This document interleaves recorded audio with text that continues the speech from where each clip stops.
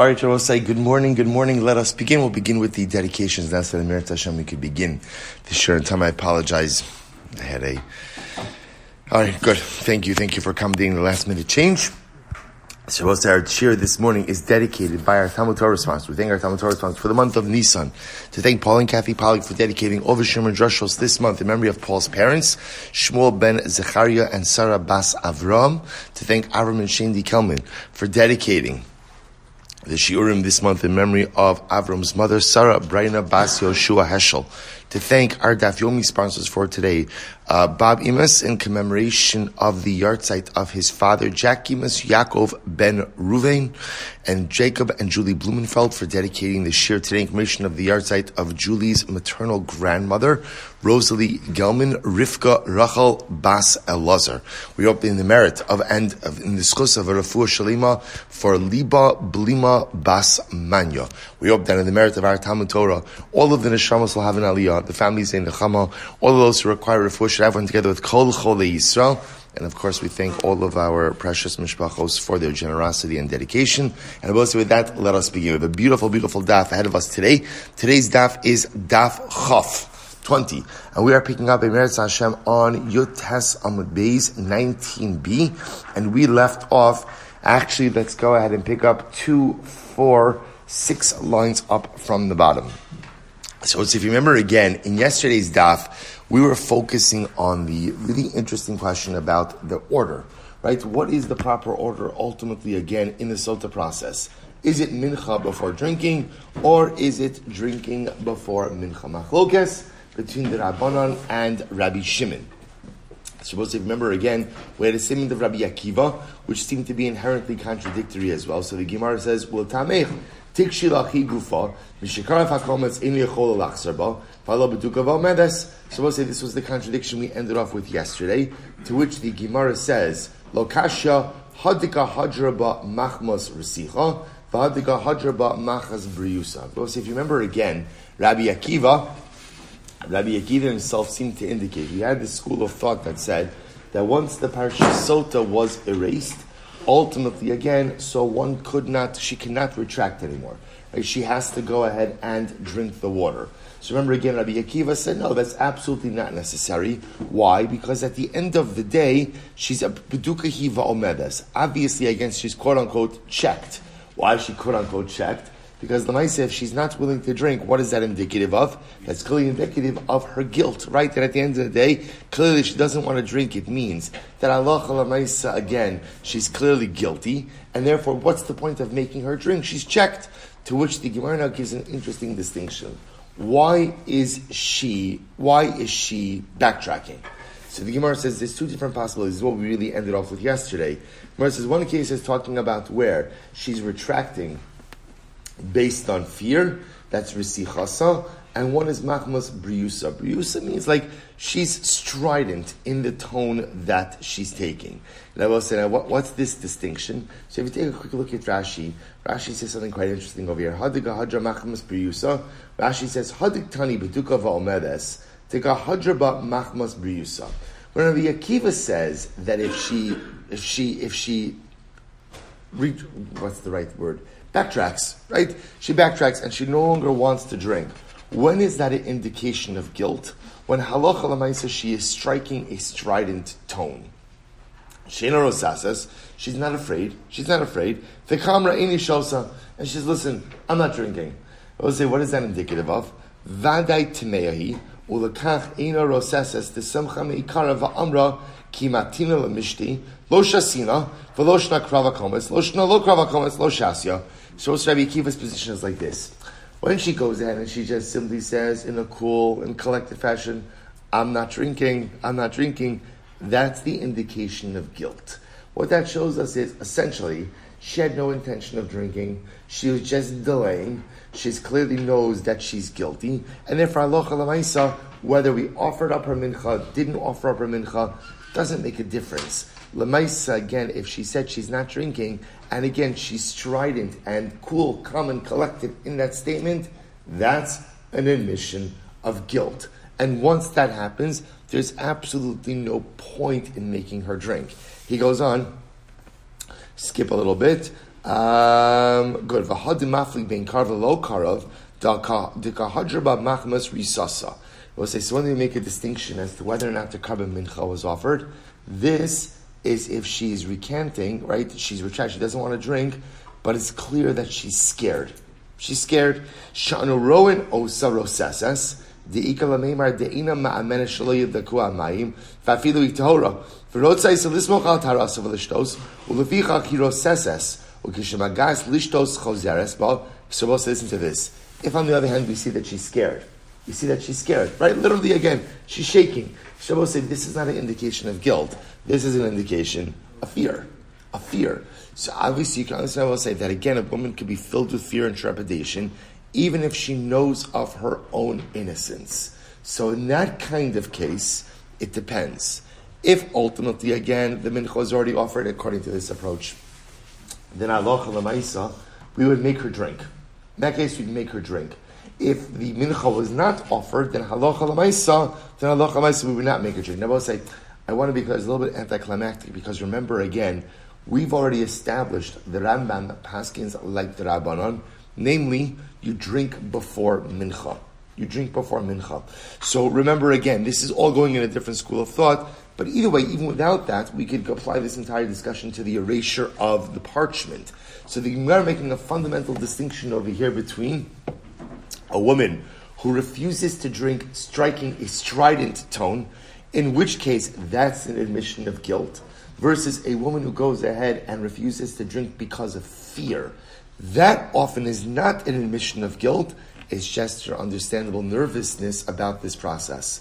To which the Gemara Svalchi cover, this is what it means to say, Kal machmas priusa klal lo shasya, whenever a woman is striking a strident tone, or like a more cool, calm, and collected tone. And therefore, again, halacha l'maisa, whether the mincha was offered, wasn't offered, we don't make her drink, because that's an admission of guilt. Machmas risasa, but if she's just scared, ad shelo karava kometz, if the mincha has not yet been offered, dakati lo emchok megillah, which means that ultimately, again, the parchment has not been erased. Inami emchok megillah shelo kidin avid kohanim demachki, or for that matter, even if it was erased, but the kohanim erased it prematurely, matzah hadraba, then she can go ahead and refuse to drink. Mishekarav hakometz. But ultimately, again, once the karban mincha has been offered, the bedin avid kohanim demachki, that the kohanim acted appropriately in that they erased the parchment, then lo matzi hadraba, then she can no longer go ahead and refuse to drink. Says the Gemara, Kasha de Rabbi Akiva ad Rabbi Akiva.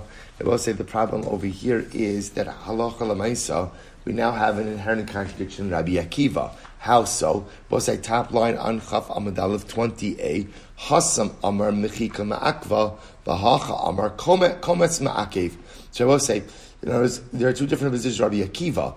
In one position, Rabbi Akiva is saying that once the kometz is offered, she has to drink. And then in this second version of Rabbi Akiva, we're saying it's not about the offering of the kometz, but rather what is it about? The erasure of the parsha. So which one is it? To which the Gemara says, Trei Tanoi, Valibud Rabbi Akiva. Ultimately, I will say, Halacha l'maisa, two different opinions according to Rabbi Akiva. Fine. Now I will say, again, just to reinforce, so we already know that we saw that the Rambam Paskin, again, we saw this in yesterday, Hilchos Sotah, Perek Gimel Halacha Tesvav, V'achar kach mashke osa, V'achar shetishte lokeach kli shari shabo mincha. So I'll say we paskin like the Rabbanon, that ultimately, again, you drink first, and then ultimately, again, offer mincha afterwards. Now, again, therefore, for us, the big determinant is going to be whether or not the parchment was erased. Again, and we'll talk about this in greater depth. Before the parchment was erased, she has the ability, obviously, to back out. After the parchment is erased, ultimately, again, we'll discuss.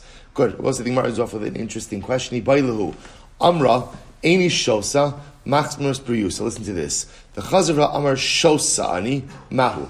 Now let's say, watch this. Let's say the following situation. She says, I'm not drinking. But she says, I'm not drinking in a strident tone. Normally, again, if she strikes a strident tone, what does that tell us? Guilt. Let's say then she says she backtracks on the backtrack. She backtracks on the backtrack, right? So again, she's in the process. Then she says, I'm not drinking. right? I'm a conscientious objector, right? I'm not drinking. And then she says, no, I'll drink. So I says, what do we do in a situation like this? Mao, Kevan Damrani Show said to me, Anika Amra, the came with the Achsik Nafsha with Tumah, Lamasi Hadraba. So I don't want to do we say like this. Well, look, she said, I'm not drinking, right? And she struck a strident tone. And I will say, what's the halacha when you strike a strident tone? According to what we just said before, what is that effectively doing? It's an admission of guilt. Well, once a woman says to me, and I will say, let's play this a little bit differently. Let's say a woman was in the basement for the Sotah process, and she said, Tamea Ani. And then she said, you know what? I'm sorry, I realized I had a wrong recollection of the event. I was thinking of a different marriage, right? Actually, in this one, right, I actually didn't do anything wrong. So Rabbi said, would we let her drink in such a situation like that? No way. In other words, once a woman says Tamea Ani, that's it. We're done here. So the shaila is striking the strident tone effectively the same thing as saying Tamea Ani, and therefore she can't backtrack. Oh, Dilma, Kevan da Amra Shosani, Gal Yadaita de Machmas Bi Susahu da Amra. Or do we say no? Since she backtracked on the backtrack, and now she said what? I'll drink. But I will say, listen to this. Maybe, you see, the whole distinction we've been making this entire time, right, is that when she strikes a strident tone, that's an admission of guilt. Versus when a person is fearful, right, that manifests itself differently. Rabbi say the truth is, fear could manifest itself differently. Some people could look confident even when they're actually fearful. So maybe in reality, even though she looked strident, and even though a strident tone normally means what? Admission of guilt. Maybe this just, we'll say, like some people laugh when they get nervous, right? Or even laugh, and you see, it's an interesting thing, right? Even some people, like when dealing with like heavy stuff, they'll just have a conversation with something like this. Like if we talk about something tragic, and somebody will laugh, and it's not because they're callous or insensitive. It's just how they deal with. It's just whatever. I'm sure there's a psychology behind it, right? But let me say, it's how they deal with a heavy situation. So maybe over here, same idea. Maybe halacha l'maisa again. Her strident tone is not an admission of guilt. This is just how she deals with difficult situations, to which the Gemara says, teku. So the Gemara says, I'm not sure how to deal with that one. That one, Eliyahu is going to have to take care of. We're not sure. Last piece I'll say, I'm going to avoid the Shmuel. Interesting case. I will say, in the waters, you have to place something bitter into the waters even before the parchment is erased in the waters. My taima, or I should say before she drinks. My taima, tamarmar mehamorim shemarim kvar. I will say, this is actually very interesting. That lemaisa is before the parchment gets erased. The Torah calls, if you look at Rashi, shemarim kvar, kodem mechika, alma machmas davar acher heim marim, ve'im maririm al shem klalos b'dikasam nigras. Well, it's very interesting. Up until this Gemara, we always thought the reason they're called the bitter waters is why? Because of the effect that they have on the woman in the event that she's guilty. It turns out, says the Gemara, they're called bitter waters because they're supposed to taste bitter. And therefore, again, the Gemara says you're supposed to put something, davar mar, you're supposed to put something in the waters that makes them taste bitter, even before the parchment itself is erased in the water. Incredible. Good. Now we'll say Mishnah. Let's go weiter in the process. Achlo nimcha kamegila amra eini shosa. So we'll say, now we come to a very interesting case. Halacha Maisa, we'll call her Rachel, right? Rachel's married to Ruven. They go through the whole Sotah process. Rachel's in the Beis HaMikdash. They're right about to erase the parchment. And she says, Eini shosa. I'm not drinking. Now we'll say, before the erasure, whether she says, I'm not drinking, either because A, she strikes a strident tone, or because she's fearful, if she says, I'm not drinking, then what? Stop. We just shut down the process. So we'll say, what do you do? Megillah. So we'll say, now, the Mishnah is talking about a case where the parchment was already written, but it wasn't erased. It was already written, but it wasn't erased. So what do you do in a situation like this? Megillasa nignezes. So we'll say, it's fascinating. We put her Megillah essentially in Shemus. Right? So there was a Shemus. We've actually learned this before in Masechus Yuma. There was a Shemus chamber, actually right off Shar Nikanor. which we'll discuss, right? There was a shameless chamber, and we would put this Parsha Sotah in the shameless chamber. Look at Rashi. Megillas Nignezes, B'tzidei HaHeichal, in one of the corners of the Beis HaMikdash, T'chol Kisei HaKodesh She'inon Ru'uyin Likros Bahen Nignazin Shelo Yisbazu. So we'll say pretty incredible Gemara, so pretty incredible Rashi, right? And Allah said there was a chamber in the Beis HaMikdash where they kept shameless. And I will say, understand, remember, you can't use this parchment for someone else, right? Why can't you use the parchment? Why not? Because remember again, Lishma. So you can't use it for someone else. So they would go out and they would put it away. Okay, fine. So uminchasa misparezes al hadeshen.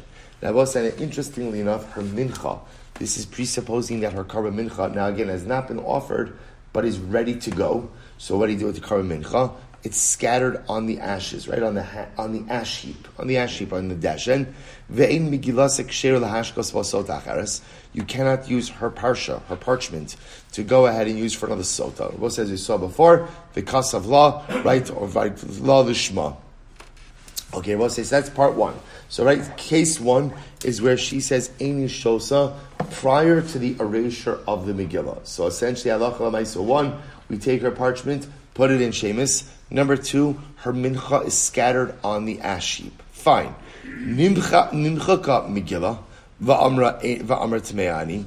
All right, so we'll say, so now case two, Megillah was erased, right? Or the white parchment was erased in the water. Now we'll say, now again, remember we were talking about before, and we were saying, she says, Eini Shosa, I'm not drinking. So they were making an interesting distinction. Is she saying I'm not drinking out of fear, striking a strident tone? We'll say this case is different. Here, the parchment was erased. Va'amra tmeani. She admits her guilt. Now we'll say, obviously, after she admits her guilt, there's no need to make her drink the water. Right? In other words, now it happens to be over here, the parchment was already erased, but she went ahead and she admitted her guilt. Ultimately, again, we pour out the water. Now we'll say, and we scatter her mincha on the ash heap. Okay, so we'll say that's case two. Right, case two, parchment erased. She says tamea ani. Once again, shut down the process. Nimcha kar Megillah. Case three, same case, parchment was erased. The Amra, Eini Shosa. Now we'll say, now she says, case number three is parchment was erased, and what does she say? I'm not drinking. So we'll say, so now in this case, Ma'arin Osa, Umashkin Osa Bal Karcha. So we'll say, in this case, we force her. Now remember again, we saw this in yesterday's Mishnah. How do we force her? By the way, I got a Musar text from the dental lobby yesterday after the thing. It's not a torture device, Dr. Milner. What is it called? What? Bite block. Right. And I said, dentists clearly need a little bit more imagination. By the way, bite block is actually not that much better than torture device. But okay, but that's fine. In any event. Fine, bite block. Oh, much better, right? We put in the bite block. Good. So let's say, so ma'arin osa, umashkin osa bal karcha. And ultimately, again, we force her to drink. So we'll say again, we'll define the parameters of that as well. So we'll say, so now, just want to point out three different cases over here, right? So case number one is, she says, I'm not drinking before the parchment is erased. Okay, so look. If she says no to the process, that shuts the process down. That's it. Right? That's case one. Case two, parchment was erased. She says, Timea ani. Right? I commit adultery. Okay? Also, shuts everything down. We're not going to make her drink because she's admitted her guilt. Case three, parchment has been erased. She says, I'm not drinking. Right? The Rose says, distinction between saying, Timea ani, and I'm not drinking. So in this case, I'm not drinking. Well, again, the parchment has been erased. Yes, you are. Now we'll say, we'll discuss the parameters of that as well as whether or not we adopt this previous distinction of, is she saying I'm not drinking in a strident tone, in a fearful tone? We'll talk about that as well. Good. Now we'll say, now the Mishnah transitions to talk about the effects of the water. So we'll say, once she ingests the water, if indeed she's guilty, right? She doesn't even finish drinking the water before the water has the effect on her. Literally, again, her face, right, she begins to become pale. So her eyes begin to bulge. And literally again, her veins begin to protrude. They would begin to say, they being the Kohanim, quick, remove her, so that she does not make the Azara impure. Rashi says over here, just to orient, where is everything happening for the Sotah? So remember again, it's happening by Shar Nikanor. Remember again, she's not actually entering into the actual courtyard of the Beis Hamikdash itself. She's in the Ezras Nashim, right? The general courtyard. She's on the steps by Shar Nikanor. So Rashi says over here, Shal Tatami Azara Shari Nikanor o Ezras Nashim Sheteitze Derech Sham. So both say, so remember that, and they say, because it looks like she's about to die, they say, quick, take her out before she goes ahead and makes and essentially becomes a source of tumah inside of the courtyard of the Beis Hamikdash. Im yesh la schos, was very interesting.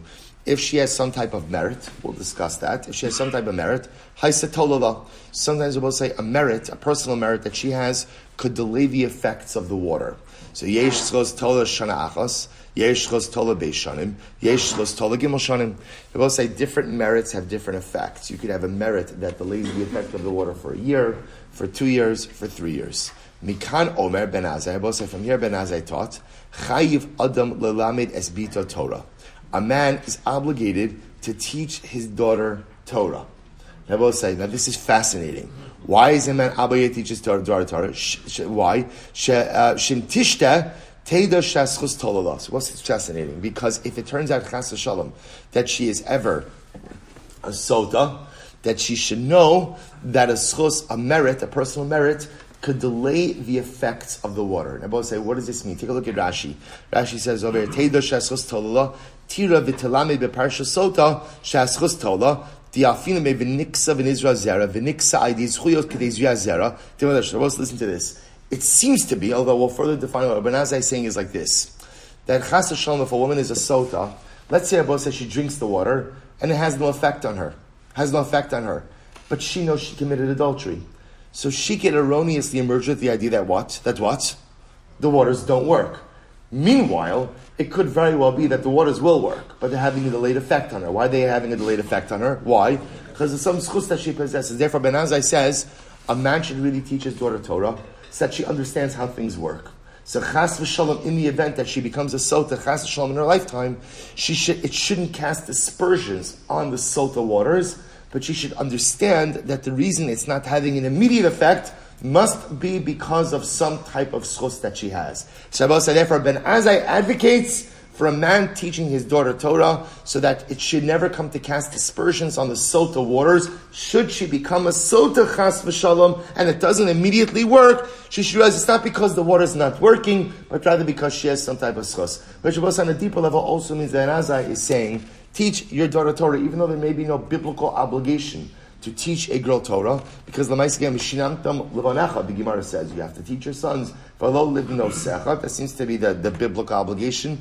But a man should teach his daughter Torah so that she should know how things in Yiddishkeit work. She should know how things work. He's giving a dramatic example over here about Sotah, but she should know how things work. Rabbi Eliezer Omer, Kalamalami Bito Torah, Kilalom the Tiflos. This is a pretty strong statement that we'll have to see what's happening over here. Lemaisa, again, literally translated, a man who teaches his daughter Torah is like he teaches her tiflos. And I will say tiflos, could sometimes even have a connotation of immorality. So obviously, again, we'll see in the Gemara what is going on over here. Like, what could be bad about teaching one's daughter Torah? But Rabbi Eliezer clearly seems to have an aversion to this. He says it actually could have a negative effect. Rabbi Yehoshua says, so we'll say again, we'll see what that machlokes is. Rabbi Yehoshua Omer, Rotzi Isha bekav tiflus mites kaben miprishos. Rabbi Yehoshua says a woman would rather have, we'll say literally it means a kav and intimacy than 9 kavim and separation. Meaning that a woman would rather have less material wealth, but a greater level of physical connection with her husband, than more material wealth and physical separation from her husband. In other words, we'll say what Rabbi Yehoshua seems to be saying over here. Again, we'll see all this in the Gemara that for a woman, so having a physical connection, lav dafka actual like bia, but a sense of physical intimacy, a physical closeness with her husband is more important than material wealth in the home. Okay, we'll have further details on that. So the Gemara says as follows. Furthermore, I used to say, Chasid Sholta, Rasha Arum, Isha Prusha, Umakas Prushim, Hare Elam Avali Olam. So as furthermore, Rabbi used to say, the following things literally destroy the world. A Chasid Shota, let's say Chasid Shota is a pious fool. A pious fool. This means a person who goes about avenues or going down avenues of piety that are just foolish. They're not actual piety, they're foolishness. But because he's a fool, he thinks ultimately again that it's piety. Rasha Arum means a cunning Rasha. Isha Prusha, an ascetic woman. Makas Prushin, lashes that ascetic people give themselves. Again, I will say we'll define each of these categories. Hare Elam Avalan. These are all things that destroy the world. As well as obviously a lot to unpack in this Mishnah. Let's begin to analyze. Amar Rabbi Yehuda, Amar Shmuel, Amar Rabbi Meir. Let's listen to this. It's incredible Gemara. Kishayisi lamatora etzer Rabbi Akiva. So this is Rabbi Yehuda said in the name of Shmuel, who said in the name of Rabbi Meir. When I was learning Torah by Rabbi Akiva, Hayisi matel kan konsum l'soch hadio v'lo amar li davar. I used to go out and put kan konsum. I both say, we learned kan konsum on Shabbos' daf. Kan konsum is a type of dye additive that makes the dye permanent. So Rabbi Meir was saying, I was a scribe, I was a sofer, and I used to add kan konsum into the ink, and Rabbi Akiva never said anything to me. Okay, Shabbos it's Rabbi Yishmael. Then when I came to Rabbi Yishmael, Amar li b'ni ma malachtecha. He said to me, Rabbi Yishmael said to me, my son, what's your profession? Amarti lo lavlar ani. I said to him, I'm a scribe. Amar li b'ni havizer shemalachtecha malach hashamayim. My son, know that you're doing the Lord's work. You are doing the Lord's work. Why? Shema tachsir os achos. Otasir, or taxir os achos, nim says atamachrin eskala olab kulo. Because if you add in one letter, or you go ahead and take away one letter, or change one letter, literally you could destroy the word. In other words, I will say, the way it works with Torah is that one letter could change the entire meaning of a pasuk. I will say Rashi gives examples. For example, the pasuk says Hashem Elokim Emas. Right? Hashem is the truthful God, true God. I will say Chas v'Shalom, you leave off the aleph of Emas. What do you have? Hashem Elokim Meis. Chas v'Shalom, right? Or Shema. Shema Yisrael Hashem Elokim Hashem Echad. Right? Change the aleph from a dalet, and what do you have? Hashem, right? Hashem Elokeinu Acher. Someone, in other words, so Rabbi Shmuel was saying to Rabbi Meir, be careful. Because you write literally again one change, either one omission, one addition, one change. Chas v'Shalom. This Amarti lo. I said to him, Rebbe, don't worry. Davar echad yesh li shani matel so chadio. I have this thing that I add into the dye. The kan konsum shmo, and it's called kan konsum, and that makes sure ultimately again no erasures, no changes, nothing. Amar li v'chi matilin kan konsum so chadio. Are you allowed to add kan konsum into ink? HaTorah amra umacha. The Torah says, I will say, by Parsha Sotah, has to be erased. Ksav sheyachol limchos. Ultimately, again, means you have to use writing that can be erased. I will say, let me give you coming attractions over here, because Rashi already points it out. We are going to see something amazing. Rabbi Shmuel is of the opinion, I will say, that watch this. If you have a Sotah, you could take out a Sefer Torah, take out Parsha Sotah from the Sefer Torah and use that to erase. Wild. Again, we'll talk about it on the base. So Rabbi Shmuel says, therefore, the Torah itself has to be written in a way that can be erased. Rabbi say, it's not clear, does Rabbi Shmuel hold, therefore, just Parsha Sotah in the Torah has to be written that way? Or maybe what? Maybe the entire Torah has to be written that way. So that will, but in any event, Rabbi Shmuel clearly has an objection to the use of kan konsum to the use of kan consum. To which the Gemara says, "My kamalei, my kamahadlei." So we'll say, what exactly is this exchange over here? Sali kamalei. So we'll say, this is what he means to say. Lomi boy bechaseros yiseros the baki ana. Rabbi Meir was saying like this. Rabbi, don't worry. When it comes to ultimately again, what letters should be added, what letters should not be added, I know. I got this. I got this. What's the first wide line? Elafi lemechash lezvov. The dilma asi v'asev atagi the dalid. But maybe you'd be concerned that maybe a fly is going to come and sit. Remember again, a dalid has a little shmichik that comes up. That's the technical term, right? The shmichik that comes up on the top left, right? On the top left, and also remember again, on the top right. It extends past the leg. Maybe you'd be afraid that a fly is going to come along, sit on the shmichik of the dalid, and make it into a reish. Make it into a reish. To which the Gemara says to that, Rabbi Elazar says, don't worry about it. Yes, davar echad yeshli shani matil shani. See, it's funny. I read that davar echad. Really, it's davar echad, right? So davar echad yeshli shani matil so chadio the kan consum shmo. I've got this thing. It's called kan consum.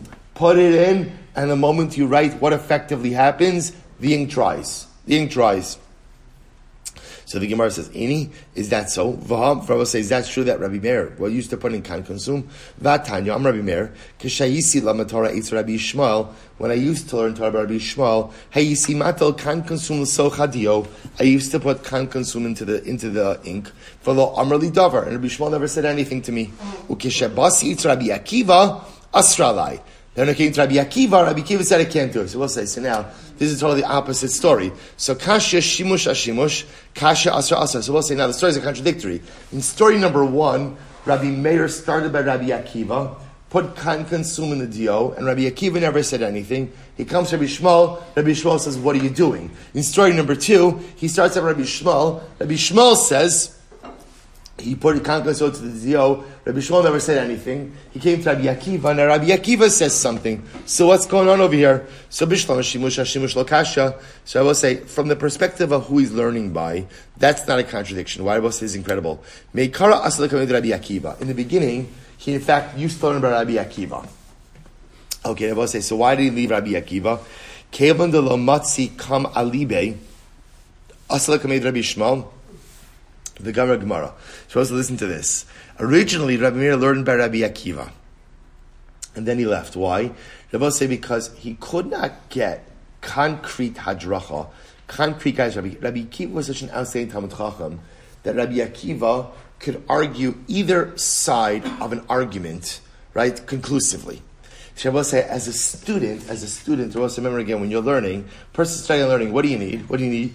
You need to accumulate a body of information, facts, right? Facts. Kasher treif, tameh tahar, mutter aser. So Rabbi Meir is learning by Rabbi Akiva, and he can't get clear, like, what does Rabbi Akiva hold? It was like, by the way, it's such an incredible, so forget, right? He couldn't get clear what Rabbi Akiva held, because Rabbi Akiva was able to see all different sides and able to argue all different sides so conclusively. So he's like, I don't have a solid body of knowledge with which to operate with. So Rabbi say, what does he do? He goes to Rabbi Shmuel. Rabbi Shmuel was much more concrete in his thinking. So he amassed a body of concrete thoughts to Rabbi Shmuel. And then what Rabbi say? And then what? Then he goes back to Rabbi Akiva. Right? He goes back to Rabbi Akiva to learn svara, to see different sides of the opinion. I just point out something amazing. It's an incredible yesod also in parenting. Right? I will say, in parenting and raising our children, one of the most important things we have to do is to convey a concrete, precise hashkafas hachayim. I would say sometimes as adults, often I will say, how do we lead our lives? If we're honest, we are like a series of inherent contradictions. Right? I believe one thing, sometimes I act a different way. That's kind of what part of being alive is. But yet, in the chinuch I convey to my children, I have to really try to be consistent, right? This is what we believe. This is what we do. This is how we live, and I have to model a life of consistency. Because l'maisa, again, if my children get competing and sometimes even contradictory messages from me, it's so hard for them to know. So what do we do? Is this okay? Is this not okay? Right? We do this at home. We do this on vacation. Right? We do this the way what do we do? What is our hashkafa? What is our approach? What is our mahalach? Now, I will say, as our kids get older, do they realize that ultimately, again, life is complex, and sometimes a person doesn't necessarily operate with one set of ideas. Yeah, but that's a lesson that we all learn as we grow up. But when our children are young, especially in their formative years, it is so important to get a clear and consistent hashkafa from one's parents. That's Rabbi Akiva versus Rabbi Shmuel. You got to start out life like a Rabbi Shmuel. Here's what we do. Here's how we do it. Here's how we practice. Here's how we live. Here's what we believe. Here's the clear, consistent hashkafas hachayim. This is what we are. This is who we are. Do they realize again, like Rabbi Shmuel, like later on in life, that maybe there are different approaches, sure, absolutely, but not in youth. Not in youth. Youth requires clear, consistent, ongoing messaging. Good. In any event, the Gemara goes weiter.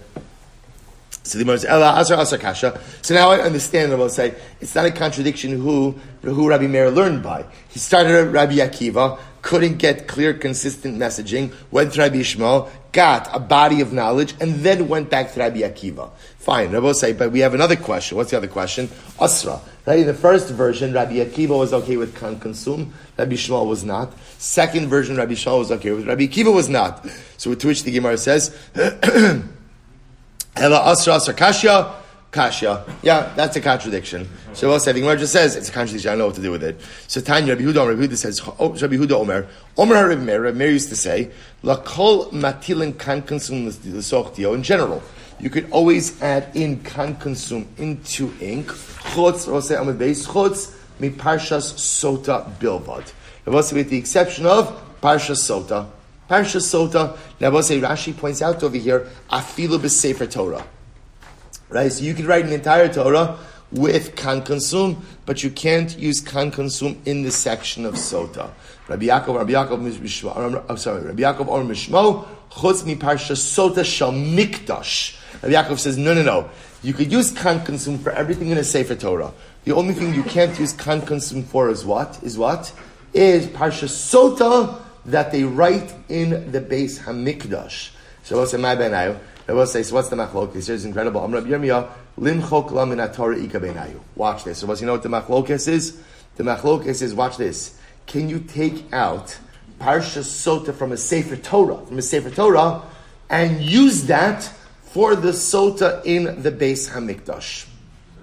I will say, so therefore, Rabbi Yaakov says no. Therefore, because you can't use Parshas Sotah in a Sefer Torah can be written with kan consum. On the other hand, Rabbi Meir said, yes, you can. And therefore, Rabbi Meir says that halacha l'maaseh, even Parshas Sotah in a Sefer Torah cannot be written with kan consum. V'hani tanai kani tanai. So we'll say, this time I like the following tanai. We'll say, Chaf Amud Beis 2, 4, 5 lines down. The Sanya. Ein Megillah seksher lahashkos b'Sotah acheres. So we'll say, I want to suggest that the machlokes Rabbi Meir and Rabbi Yaakov is the same machlokes tanaim over here. Watch this. Why? What do we say? Ultimately, again, when you write the Parsha Sotah for a particular Sotah, you cannot use that for another Sotah. Right? Sotah acheres. Rabbi Achi bar Yoshia Omer Megillah seksher lahashkos Sotah acheres. Rabbi Achi Yoshia says, yes, you can. Wow. Yes, you can. Shabbos says, the Gemara wants to suggest as follows. Maybe these machlokesim are aligned. Namely, the opinion that says that you could even use Parsha Sotah from a Sefer Torah would also agree that what? The Parsha you wrote for one Sotah can be used for what? Another Sotah. And the opinion that says that you cannot use the Parsha from a Sefer Torah would say that you cannot use a Parsha written for one Sotah for another Sotah. To which the Gemara says, no, Amra Papa Dilma Lohi. You can't. They don't necessarily align. How so? Ad kamo kamatana kama hasam elakevan de intik l'shum rachel lo hadra mintika l'shum leah. Both said the opinion that says that once a Parsha Sotah was written for one Sotah, it can't be used for someone else. That makes sense. Because once something is written for Rachel, it can't be used for Leah. Aval Torah, the stomach siva, hachanami de bechakinan. But Lamaisa again, Lamaisa may be a Parsha of Sotah and Sefer Torah, which is not written for anyone. They both say now essentially if it's not written for anyone, then who is it written for? Everyone. Maybe can be used. So to which the Gemara says, Amra Nachar Bar Yitzchak Dimalohi Ad Kan Lo Ka'amar Rabbi Achi Bar Yoshia Hasam Ela B'Megillah De'ichtav L'Shum Alos Ba'olam. Rabbi said furthermore, Rabbi Achi Bar Yoshia said that Alocha L'Maisa, when it's written ultimately again in the Beis HaMikdash, it's written in general, ultimately again for the sake of Sotah. So maybe even if it's not used for one Sotah, it can be used for another Sotah. However, Aval Torah, bless you, the Islamic Ksiva, but by Torah, which is written ultimately for learning and not for Sotah, perhaps it should not be used for Sotah at all. So Rabbi says, lest the kasav legarish is ishto v'nimlach u'motzal ben ira v'amalo shmi kishmecha v'shem ishti kishem ishtecha pasal legarish. But I'm saying, Rabbi say, how does Rachi Bar Yoshia allow you to use Parsha Sotah written for one Sotah for another Sotah? After all, Rabbi say, what about the parallel case by Gittin? Right? Ruven wants to divorce his wife Rachel, and they're both from Baltimore, and then they reconcile. And then what happens? Great news. I mean, not great news, but there's another Ruven and Rachel from Baltimore who do want to get divorced. Let's just go ahead and use the same get. Right? Va'amar. I will say, so Ruven number 2 says Ruven number 1, it's a shame to let a good get go to waste. Va'amar lo shmi kishmecha v'shem ishti kishem ishtecha. Right? After all, again, I'm Ruven, my wife's Rachel, we're both from Baltimore, so let me use the get. I will say, what's the halacha? It doesn't work. Pasal garishbo. So I will say again. So I would say the same idea. How can you use a parsha Sotah written for Rachel and then use it for Leah? Amri Hasam the kasav la'amar achmana, but inan ksiva l'shma. It's different. I will say, why is it different there? Because by get, the Torah used lashon of a kasav law. It has to be mamish be written for her, and over here it's not written for her. Hachanami va'asa law. I will say ultimately again by Sotah, it says you have to make it for her, which I will say also sounds like Parsha Sotah, that's the reading for the particular woman. To which the Gemara says, no. Maya siya. I will say, what does it mean? It says va'asala. What does that mean? Mechika.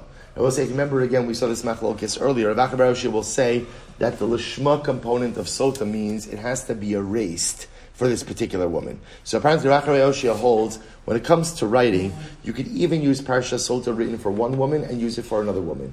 What's the part of the process that has to be lishma? Mechika.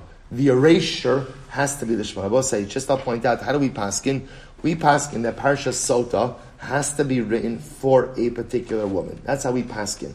We need ksiva l'shma and mechika l'shma, which by extension means that you cannot use a section. You cannot take out Parsha Sotah from the Sefer Torah and use that for the actual Sotah process, because again, Parsha Sotah in the Sefer Torah was not written l'shma for this particular woman. I will say incredible. Let's go weiter. So I'll say, so remember again, halacha l'maisa, the Mishnah said that the Sotah waters would begin to have an effect on her almost instantaneously. So the Gemara says, money, Rabbi Shimon, whose opinion is reflected in the Mishnah? It's Rabbi Shimon. The Amar, makriv es minchasa, the achar kach mashke. Rabbi says, because Rabbi Shimon, remember again, Rabbi says, it's Rabbi Shimon from the previous Mishnah. Rabbi Shimon said, mincha before drinking. So the kama de lo karva minchasa lo batki la maya. As long as the mincha was not offered, the waters would not work. Waters would not checker. Dichsev, minchas zikaron maskeres avon. I have Shabbos say, so therefore again, the first part of the Mishnah seems to reflect the view of Rabbi Shimon. Emas seifa, look at the end of the Mishnah. Yesh la zchos, haisa tolova. I'll say if she had some type of personal merit could delay the impact of the water. Asan Rabbanon. So Rabbi say this reflects the view of the Rabbanon. Di Rabbi Shimon ha'amar ein zuchos tola b'mayim hamarim. It was because it was Rabbi Shimon holds the halacha l'maisa azchos. Also Rabbi Shimon rejects the idea that a personal merit could delay the impact of the water.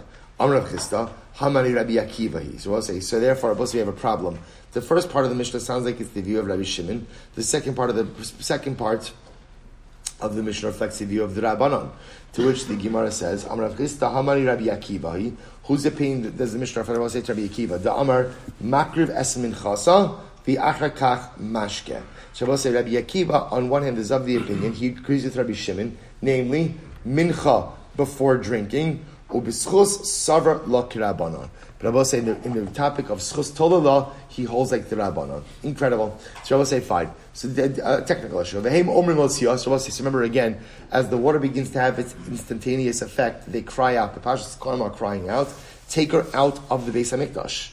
Take her out of the Beis Hamikdash in order that she does not die inside of the Azara and create tumah.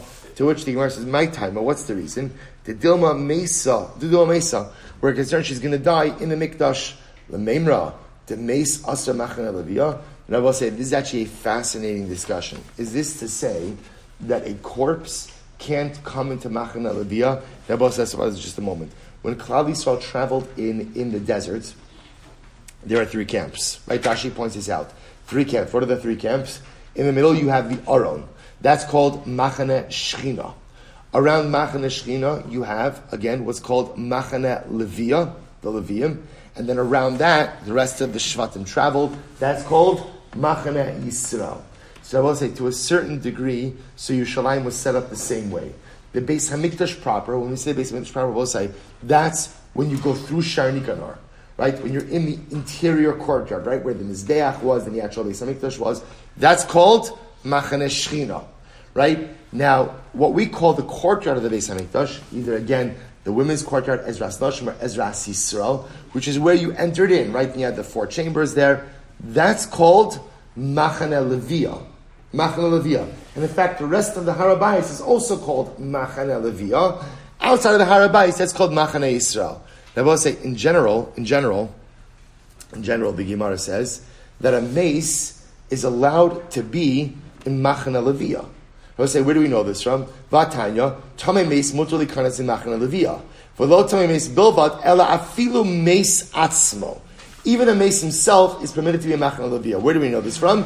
Shenemar Vayikach Moshes Asmos Yosef Imo B'mechisaso. I will say, we know this because the remains of Yosef traveled with the Aron, traveled with the ark. Now the truth is, we'll see exactly with the ark, not the ark. The point over here is that Moshe Rabbeinu took the remains of Yosef with him. I will say, we're gonna pick up with this tomorrow. I just want to end off with something amazing, also, which is just the tie into the parasha. I'll just point out, right, this is parasha. The parasha is Tazria Mitzorah. Speak about the Mitzorah, right? So I'll tell you something amazing. Where is the Mitzorah, right? Where is the Mitzorah banished to? Right, where's the Mitzorah banished to?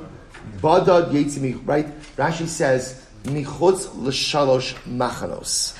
The Mitzorah has to leave all 3 camps. So isn't this fascinating? A corpse is allowed to be in Machane Leviyah, right? The Mitzorah has to leave all 3 camps. So you see something absolutely amazing. Remember, we'll talk about this more tomorrow, but Lamaisa, why does a person get saras? One of the reasons, primary reason, Lashon Hara. So you see that someone who speaks Lashon Hara is even worse than a corpse, right? They're more tamei, they're more defiled than a corpse. A corpse which is aviyah vol satuma could remain in Machane Leviyah, the Mitzorah. So we'll stop over here for today. We'll pick up with this sugya. We'll say incredible Gemara and Agarata. Back to some Sotah Agarata tomorrow. We'll say Shkoyach.